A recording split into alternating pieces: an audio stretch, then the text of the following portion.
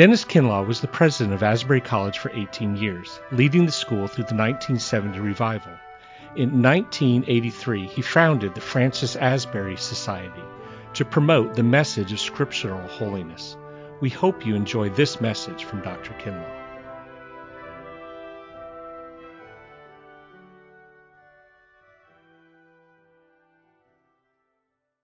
There's a verse in the 12th chapter of the book of 1 Corinthians that is, to me, one of the more intriguing verses in the New Testament. Paul is speaking. It is a passage that many of us look at with great interest because in the end of the chapter he deals with the question of gifts. But before he ever approaches the questions of gifts, he deals with another subject, and that is the subject of the lordship of Jesus Christ. Somehow all those who ever met our Lord and responded to Him positively found that the most natural way of speaking to Him and addressing Him was to use the title Lord. In Greek it was the term kurios, but that had special significance for a Jew. Because you see, in the Old Testament, that was the word which was used in the Greek translation of the Old Testament for the personal name of God. So that there was that ambiguity in its use. Some people used it and simply used it as a title indicating great respect. But there were other people that used it and used it in the sense of complete worship. And for them to call Him Lord said that He was to have the place in their lives of God. When the church began its career and its history, one of the first questions it had to deal with was who was Jesus and how we would relate to Him. And when the church finally spelled out its theology of the person of Christ, it took that title. And it is to this day the most common word in prayer when we come to Him. You will remember that Thomas said it for us when on that second Sunday night after the resurrection, when the first Sunday night he had not been present, but his friends had told him about the resurrection, you will remember Thomas said, I will not believe until I see Him, until I place my fingers into the scars in His hand. Until I have identified Him, I will not believe that He is alive.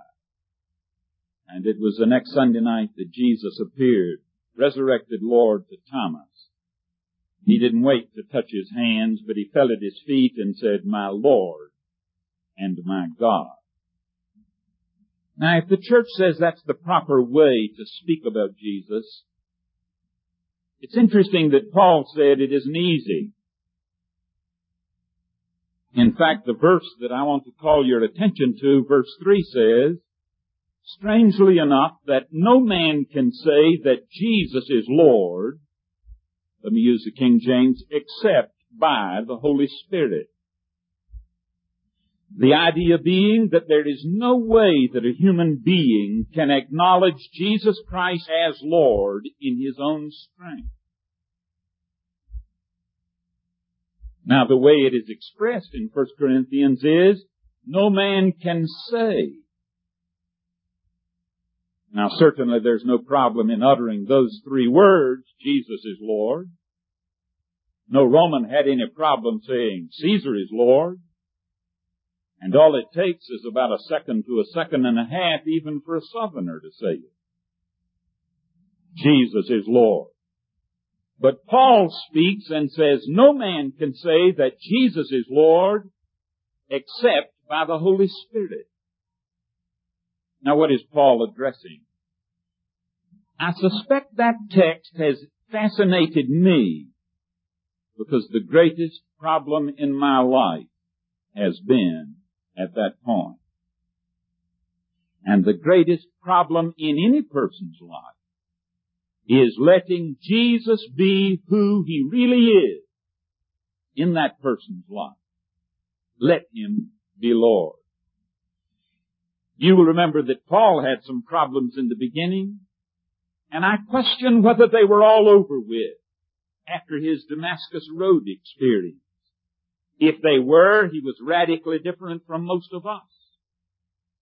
Because it is one thing to hear the voice of Christ calling us to follow Him, and then it is another thing, day after day, and week after week, and year after year, letting Him be who He is supposed to be, Lord, within our lives. I had a medical student tell me who was doing his residency. He said, I came to know Christ before I went away to university. But when I got into university, he said, I found my heart straying. And he said, I let other things come to the center. He said, I fought my way through that and got into medical school and finished medical school and then got into internship and residency.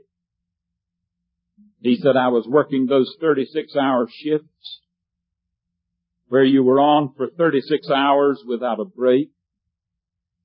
And he said, I found that I could do that. But he said, I found something else. I found that I was so busy that I forgot about Him. And he said, the amazing thing I learned, when I don't talk to Him, He doesn't talk to me. And he said, I found Him on the margin again.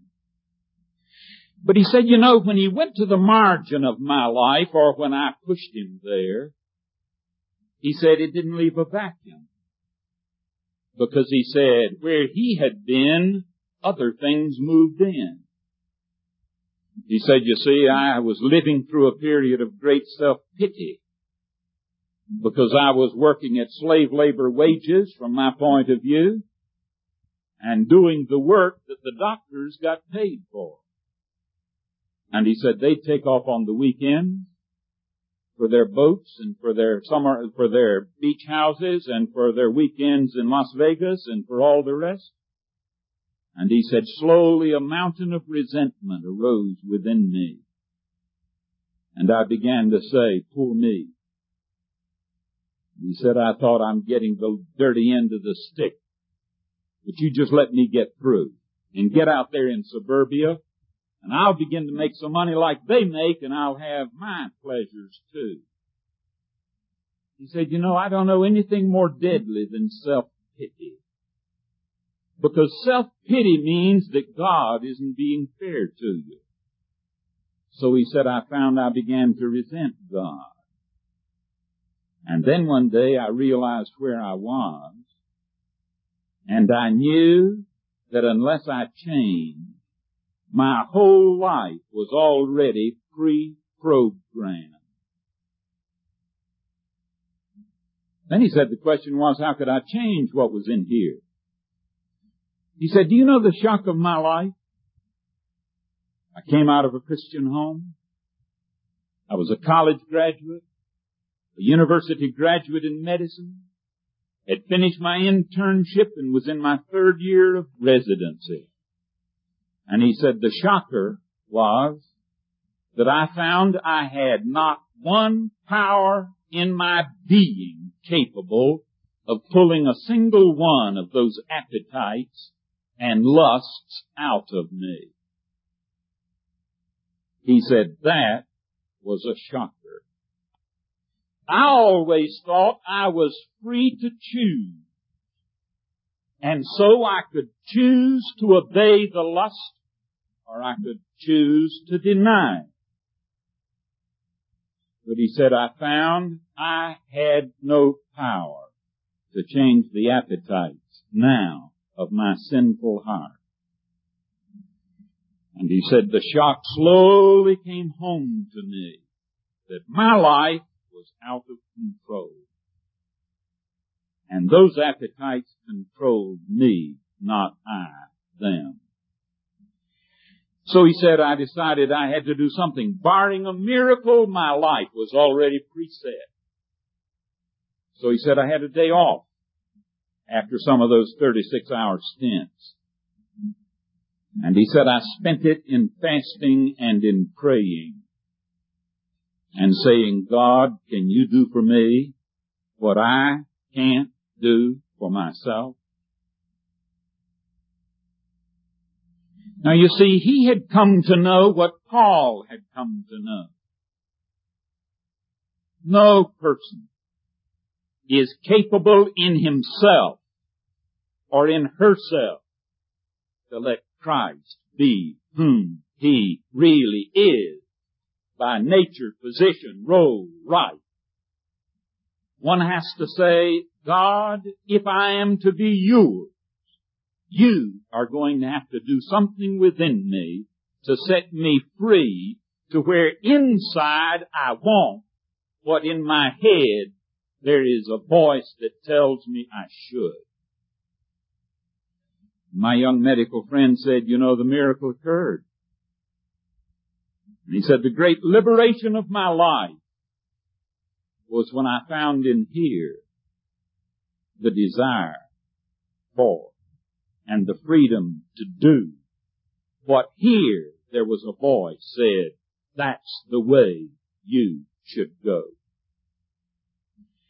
Now that's what Paul was talking about when he said nobody can let Christ be Lord in his life without the power of the Holy Spirit. You heard the song that was sung. And the songwriter knew the same truth. And so he cried out, you create in me a clean heart, O God, and you renew a right spirit within me. Now why is it that we are so difficult to bring, to surrender to God and to His Christ? One is the lust of our own hearts, and another is the deep fear of what He'll do with us. You see, if I turn my life over to Him and let Him make the decisions, I don't know what decisions He's going to make.